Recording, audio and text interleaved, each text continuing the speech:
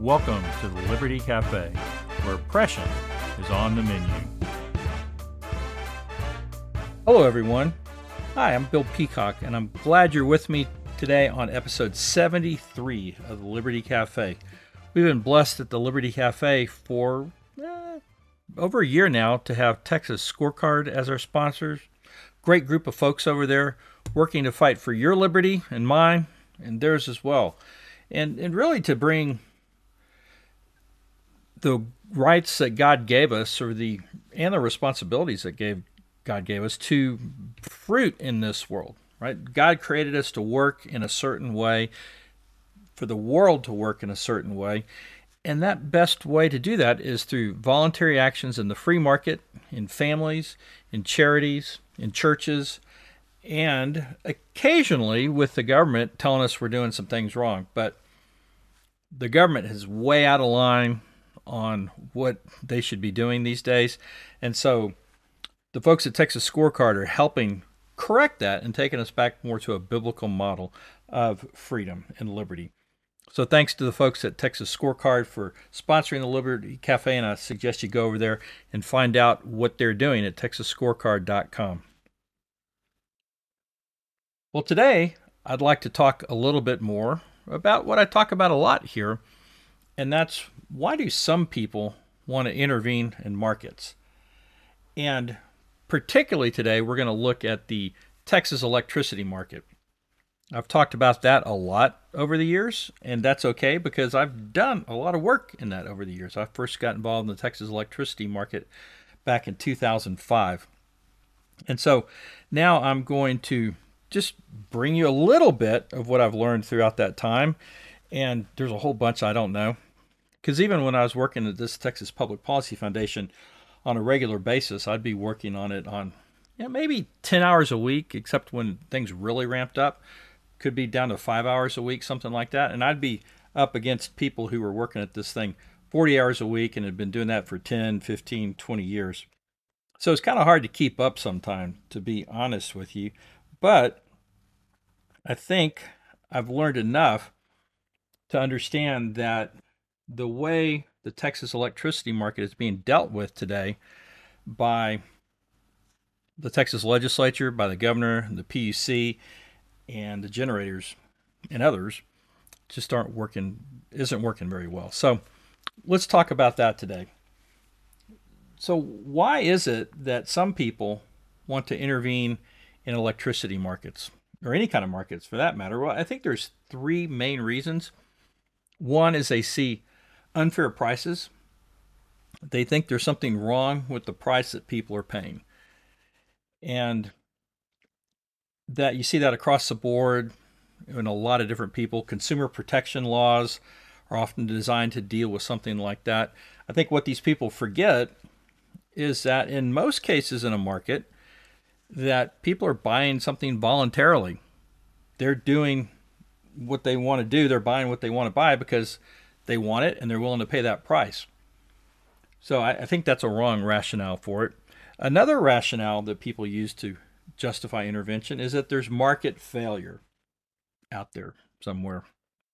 Well, the problem with talking about market failure is that markets are really just made up of people. And so if the outcome of a market is not like some people would like it to be, remember, it's never like everybody. It's not like everybody always thinks, oh, there's a better way to do this, because a lot of people like what they get in the market because they've done it voluntarily. But some people, whether they're government regulators or special interest groups or consumer advocates, they think the market failed because it didn't turn out the way it should have been. Well, so again, the problem there is, people make mistakes all the time, and the market can't fix what people are doing. A market is just a system of voluntary exchanges. So what's the answer to market failure according to some people? Well, intervention. But you run into this little problem in the fact that people who are intervening in markets are people too, and they're just as flawed, if perhaps not more flawed often, than the people who are operating in the market.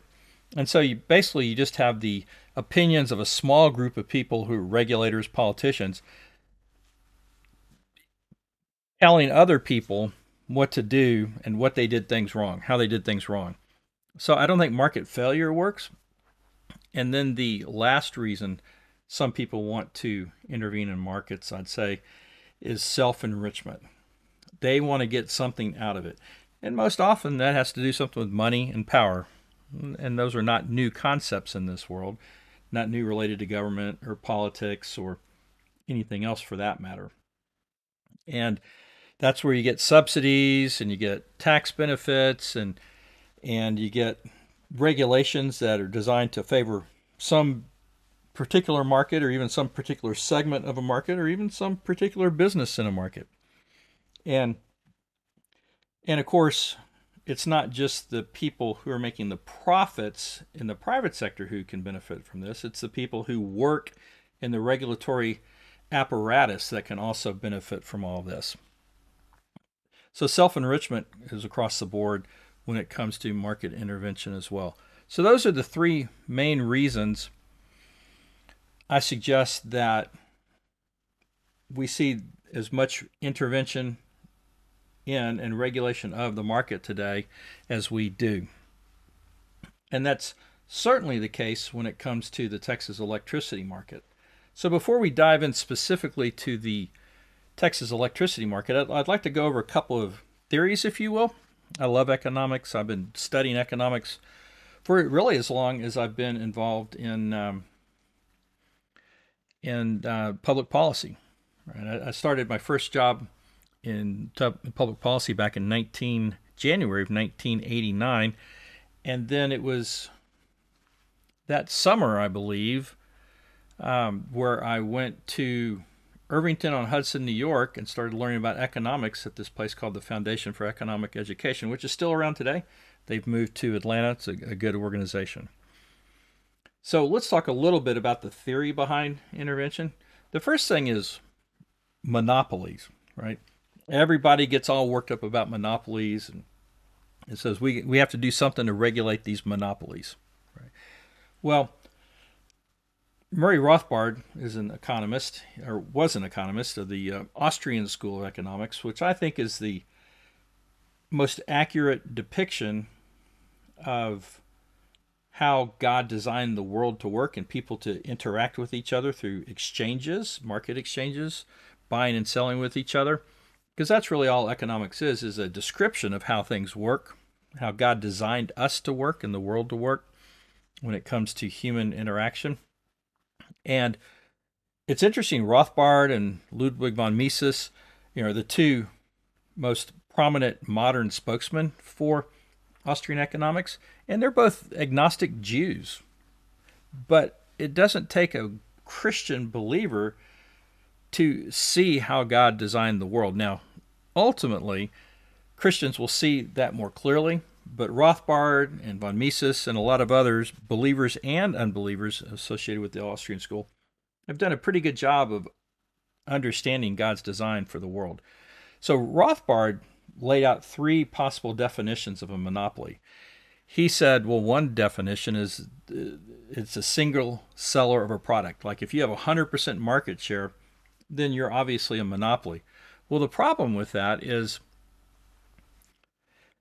products are different, and you have to define a monopoly pretty narrowly in order to call somebody a monopolist in this single seller of a product. Let's say they have 100% market share, because there's never actually been a 100% market share for any product that I know of when it comes to the free market. Monopolies like Microsoft, they were called a monopoly. Well, how much of the market share did they have for operating systems on personal computers?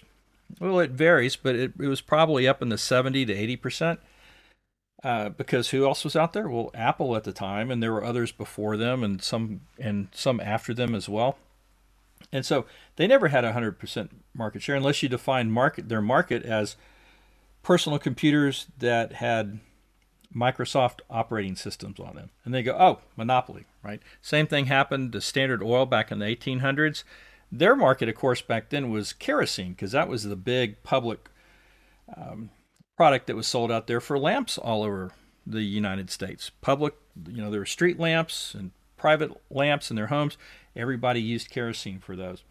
But they never had more than a 70% or so market share.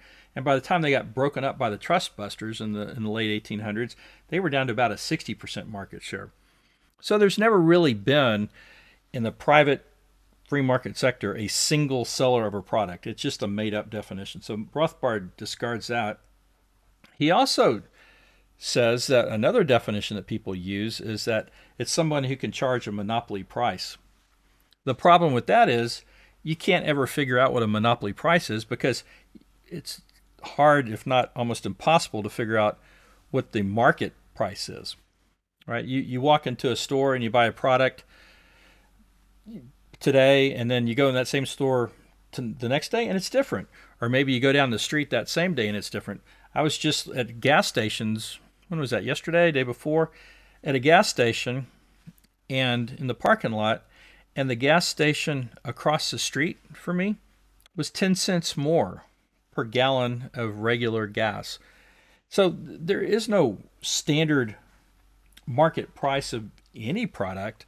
Therefore, you can't figure out what a monopoly price is. So Rothbard also discards that one.